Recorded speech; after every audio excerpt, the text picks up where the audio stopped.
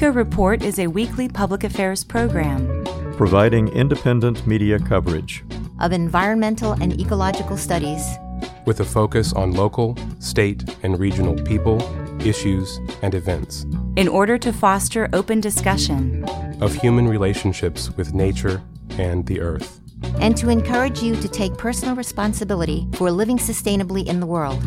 ECO Report is produced by an independent team of volunteers working at the studios of Community Radio WFHB in Bloomington, Indiana, and financially supported by listeners like you.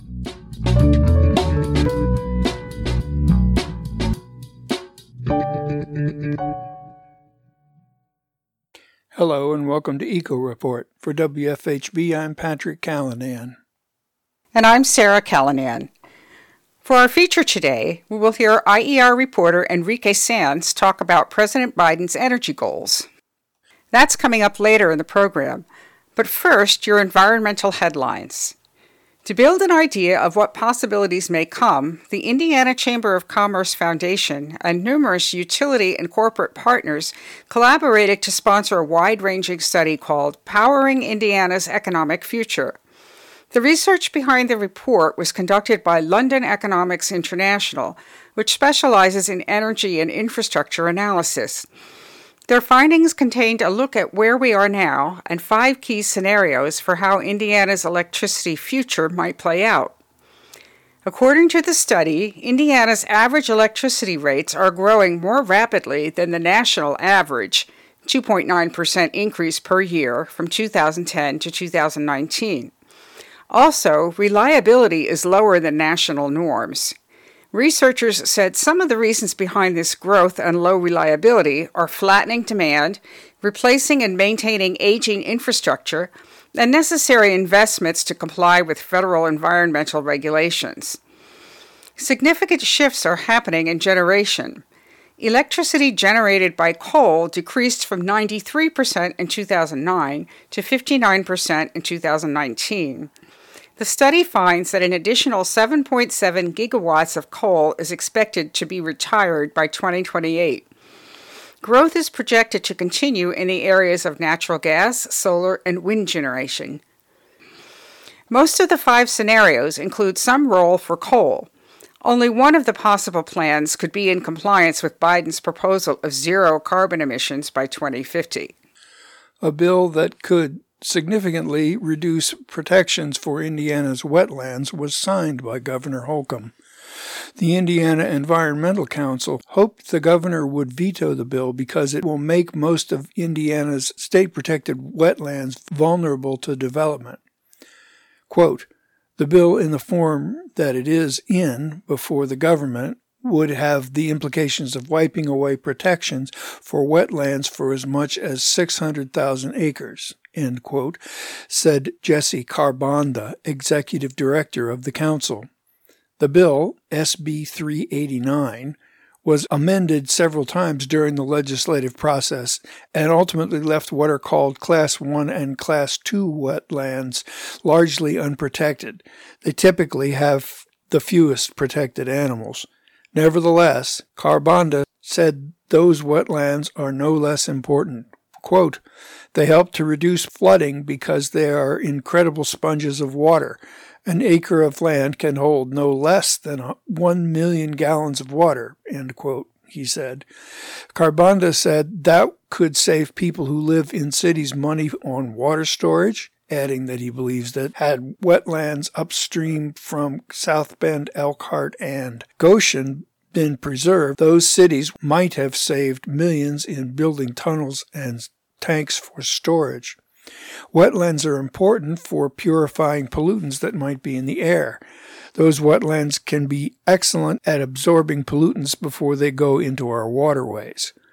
Carbonda said that Indiana has lost 85% of its wetlands since the early 1800s, and the state preserved much less of its nature than other states. He said Indiana has set aside 4%, while Wisconsin sets aside 18% and Michigan 28% for preservation. Over 100 Indiana organizations, including major environmental ones, are vowing to continue the fight to preserve the state's wetlands after Governor Holcomb signed a bill, SEA 389, rolling back wetland protections throughout the state. In a joint news release, the groups said they, quote, believe that SEA 389 represents one of the greatest setbacks in the history of Indiana conservation policy because it places hundreds of thousands of acres of wetlands in jeopardy, end quote. Wetlands limit flooding, recharge and purify groundwater, and preserve wildlife habitat. Loss of wetlands causes property damage, increases taxpayer-funded infrastructure repairs, and hurts the state's recreation industry. The Indiana Department of Environmental Management estimates that Indiana has lost 85% of its original wetlands. Of those wetlands remaining, an estimated 80 to 90% were protected by the state, and half of them will lose those protections under SEA 389. The bill creates a wetlands task force that the groups plan to work with to help mitigate the new policy. The South Bend Tribune reports the company Unifrax plans to spend $13 million and add 20 jobs to start a new manufacturing line at its plant near New Carlisle, where the company will pilot a new technology for use in lithium-ion batteries for electric vehicles and for other industries. The expansion would allow Unifrax to make silicon fiber anodes, which, according to the company, will be used to manufacture lithium-ion batteries with greater energy density, faster charging time, and a longer lifespan. According to St. Joseph County documents, Unifrax has asked the county council to grant incentives that could save the company about $775,000 in taxes on the increased value the project would generate, mostly from new manufacturing equipment. The county council is set to consider the tax abatement request for the first time soon, with final approval possible by June. Unifrax's local plant is within the boundaries of the Indiana Enterprise Center, an area where county officials hope to bring large-scale industrial development on thousands of acres of farmland just east of New Carlisle. Janet McCabe, director of the Indiana University Environmental Resilience Institute and a professor of practice at the IU Robert H. McKinney School of Law at IUPUI, has been confirmed by the U.S. Senate as Deputy Administrator of the EPA.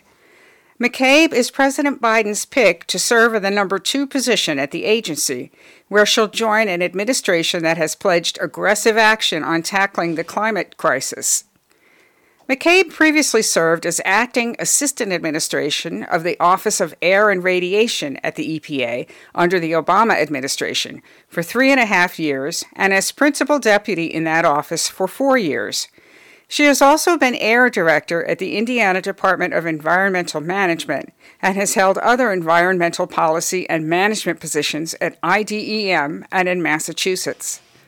McCabe said of her new job, quote, I'm honored to be returning to the EPA as Deputy Administrator and grateful to have had the opportunity to be part of the Resilience Institute these last 4 years. In my new role, I'll take with me the valuable lessons I've learned building a broad, bipartisan coalition to protect Indiana's economy and Hoosiers' health from the risks of environmental change. Just like in Indiana, these issues are critical to the long-term prosperity of the nation, end quote.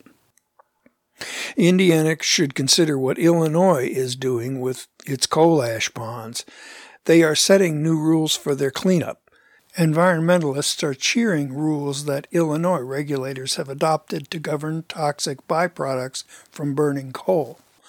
The Associated Press reports the Illinois Pollution Control Board last week approved guidelines for detecting and cleaning up harmful coal ash contamination from groundwater. The action creates rules for cleaning up contamination, but also improves the ability of taxpayers to participate in permitting and remediation decisions, according to a statement from Earth Justice, one of 5 major environmental groups to participate in creating the rules. They filed more than 200 pages of technical recommendations. Coal ash ponds are federally regulated landfills, but release of the ash around both active and closed coal plants in Illinois has contaminated groundwater with arsenic, boron, sulfate, and other chemicals. A 2018 report by the Environmental Integrity Project, Earth Justice, Prairie Rivers Network, and the Sierra Club found widespread pollution in groundwater around 22 of the state's 24 sites. Quote, "These robust coal ash rules ensure that those that have borne the brunt of environmental injustice in Illinois will have a voice in the future cleanup of these sites and the protection of their communities," end quote, said Andrew Rain of Prairie Rivers Network. The neurotoxic pesticide chlorpyrifos, trade name Lorsban, causes brain damage in children, including IQ loss, learning problems, ADHD, and autism, and for years there have been growing calls for the EPA to ban it. However, the agency has repeatedly postponed taking action. Now, after 14 years of legal battles, a federal court, the Ninth Circuit Court of Appeals, has ordered the EPA to issue a final regulation on the pesticide within 60 days. Whereas the court didn't order the EPA to immediately ban the pesticide, Judge Jed S. Rakoff did say, quote, "The EPA's obligation is clear. It must modify or revoke chlorpyrifos tolerances and modify or cancel chlorpyrifos registrations," end quote, making it clear that the EPA must take drastic action soon. The pesticide is one of the most common and hazardous ones used in U.S. agriculture. In 2017, over 5 million pounds of chlorpyrifos, an organophosphate pesticide, and the most widely used of them, were sprayed on crops. Residue of the pesticide on food and drift near fields where it was applied has wreaked havoc on children. The EPA was close to banning chlorpyrifos in 2016, but the Trump administration intervened the next year. Dow Chemical Company, now called Corvita, the main manufacturer of chlorpyrifos, fought back, making a $1 million donation to President Trump's inaugural fund. CNBC reports that Secretary of Defense Lloyd Austin recently described the climate crisis as one of the nation's existential threats with the potential to profoundly destabilize global security. Quote, "From coast to coast and across the world, the climate crisis has caused substantial damage and put people in danger, making it more difficult for us to carry out our mission of defending the United States and our allies," end quote, Austin said in an address at a summit with world leaders focused on climate change. Quote, "As the Arctic melts, competition for resources and influence in the region increases. Closer to the equator, rising temperatures and more frequent and intense extreme weather events in Africa and Central America threaten millions with drought, hunger, and displacement," end quote, the Pentagon chief added. The New York Times reported that the Senate voted on March 28th to effectively reinstate an Obama-era regulation designed to clamp down on emissions of methane, a powerful climate-warming pollutant that will have to be controlled to meet President Biden's ambitious climate change promises. Taking a page from congressional Republicans, who in 2017 made liberal use of a once obscure law to roll back Obama-era regulations, Democrats invoked the law to turn back a Trump methane rule enacted late last summer. That rule had eliminated Obama-era controls on leaks of methane, which seeps from oil and gas wells. Inequality and environmental injustice meet in the nation's county jails. People living in 8 of the 11 jails in the 3 largest county jail systems, New York, Chicago, and Los Angeles, are in the 90th percentile or higher for cancer risk related to pollution, including diesel pollution and respiratory hazards. 9 of the jails sit closer to toxic wastewater than at least 97% of the country, and all 11 are in the 90th percentile or higher in terms of their proximity to hazardous waste sites. County jails are deliberately sited in environmentally dangerous areas. Rikers Island, New York's largest jail, sits on a former waste dump, and its prisoners live closer to hazardous waste than 97% of Americans. Chicago's Cook County Jail, in the middle of the Latinx community of Little Village, has more diesel pollution than just about anywhere else in the nation. Jails are becoming a focus of the environmental justice movement. According to Grist, quote, "This is because environmental justice advocates focus on so-called frontline communities, places that shoulder a disproportionate burden of a society's waste, contamination, and pollution," end quote. David Pello, director of the Global Environmental Justice Project at the University of California, Santa Barbara, asserts that people incarcerated in county jails form frontline communities. The Guardian reports that Californians are bracing for another year of severe, destructive fires. The governor approved a $500 million emergency funding plan to prepare for the looming wildfire season. The state, which saw its worst fire season on record last year, is descending deep into a drought that portends even more megablazes this year. But experts say that while the huge spending plan is a start, it isn't nearly enough to avert the crisis ahead. Quote, "We are in a very deep hole that we're going to have to dig ourselves out of," end quote, said Chris Field, climate scientist at Stanford University. Global heating has brought more frequent, extreme droughts and heat waves to California, drawing out the landscape and fueling larger, more destructive fires in recent years.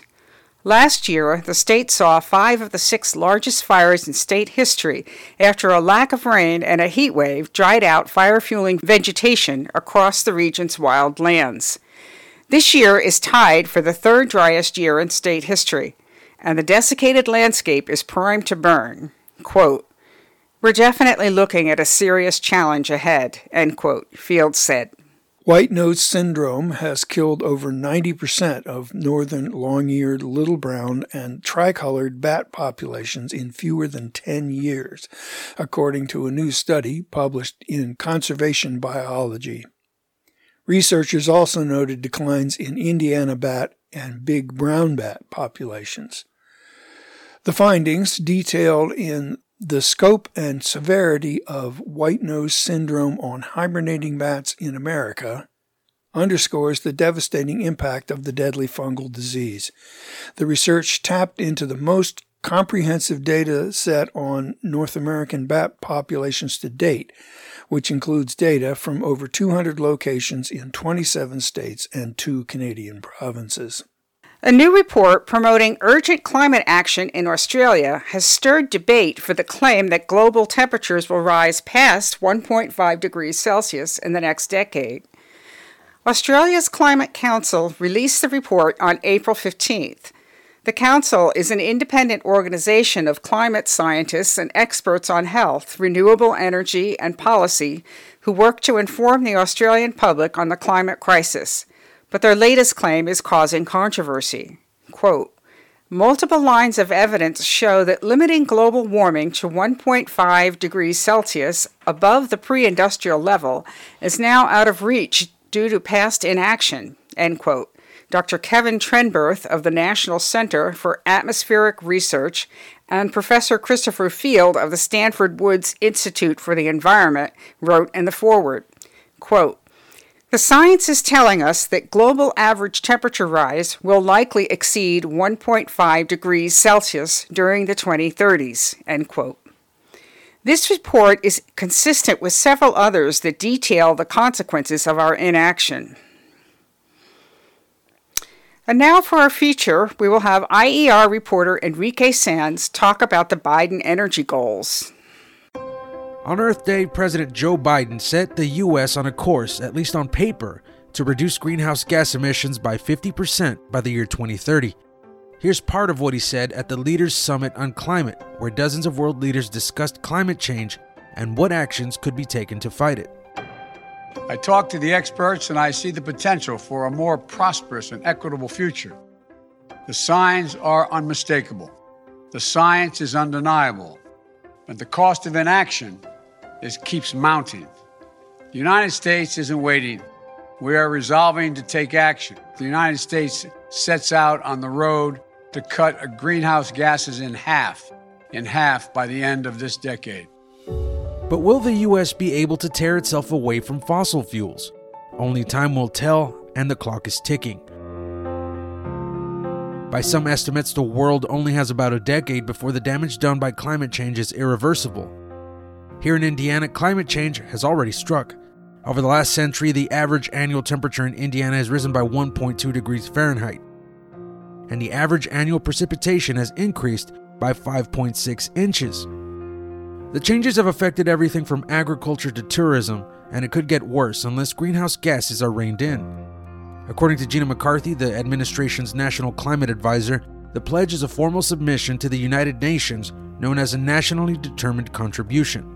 The NDC announces that the U.S. will reduce net economy-wide greenhouse gas emissions by 50 to 52% below 2005 levels by 2030. To get here, we went sector by sector: electricity, transportation, building, industry, and lands and oceans.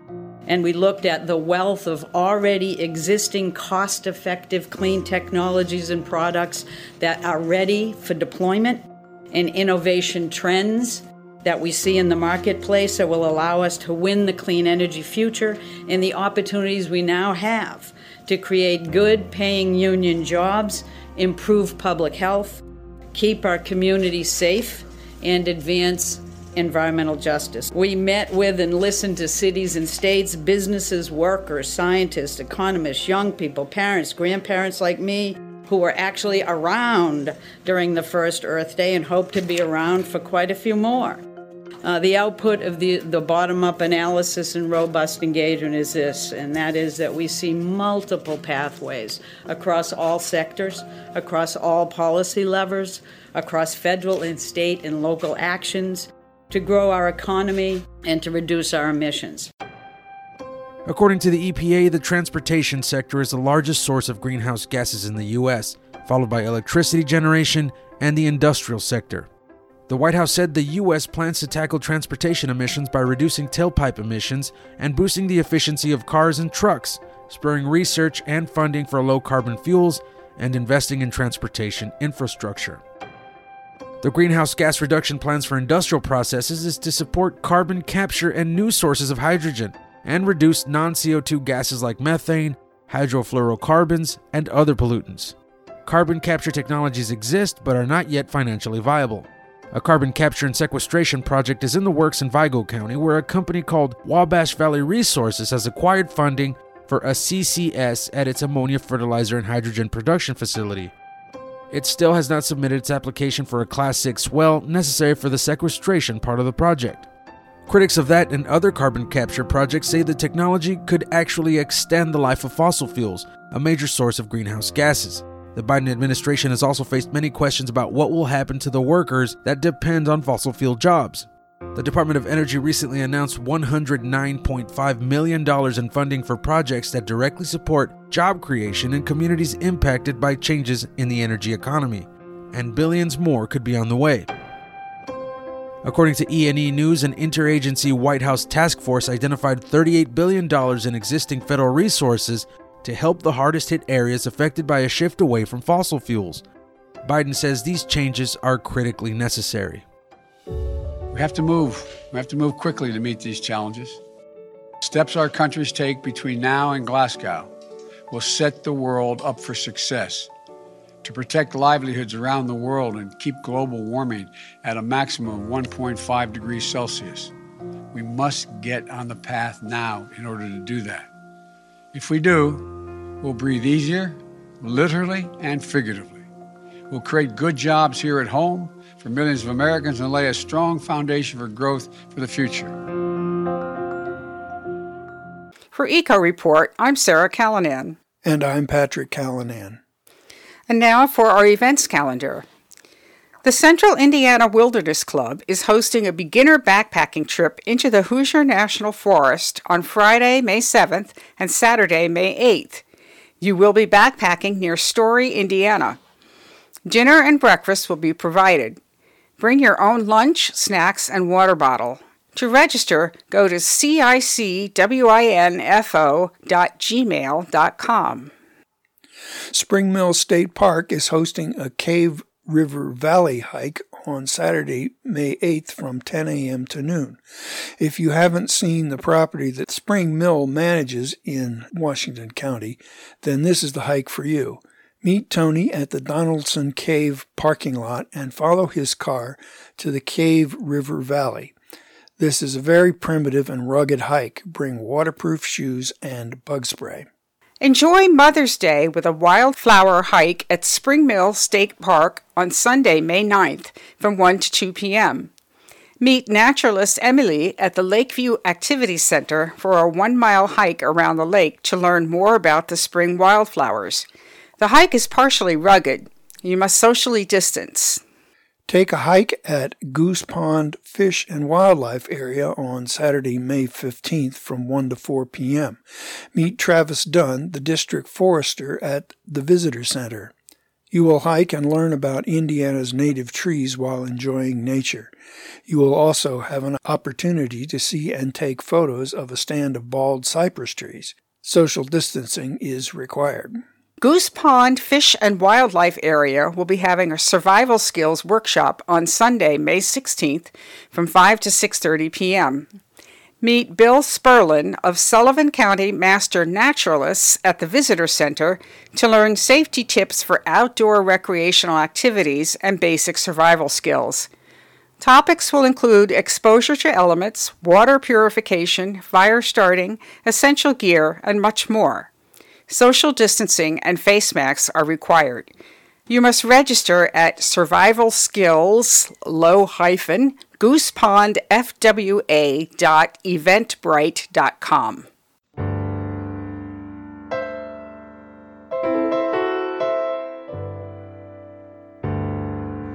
And that wraps up our show for this week. The Eco Report is brought to you in part by MPI Solar, a Bloomington business specializing in solar hot water, solar electricity, and solar hot air systems.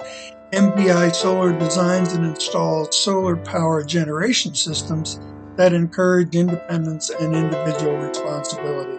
Found locally at 812-334-4003 and on the web at mpisolarenergy.com. This week's headlines were written by Norm Holy and Linda Green. Today's feature was produced by IER reporter Enrique Sands. David Lyman wrote the script, and Linda Green and Patrick Callanan edited it. Juliana Daly compiled the events. Patrick Callanan produced and engineered today's show. For WFHB, I'm Patrick Callanan. And I'm Sarah Callanan. And this is Eco Report.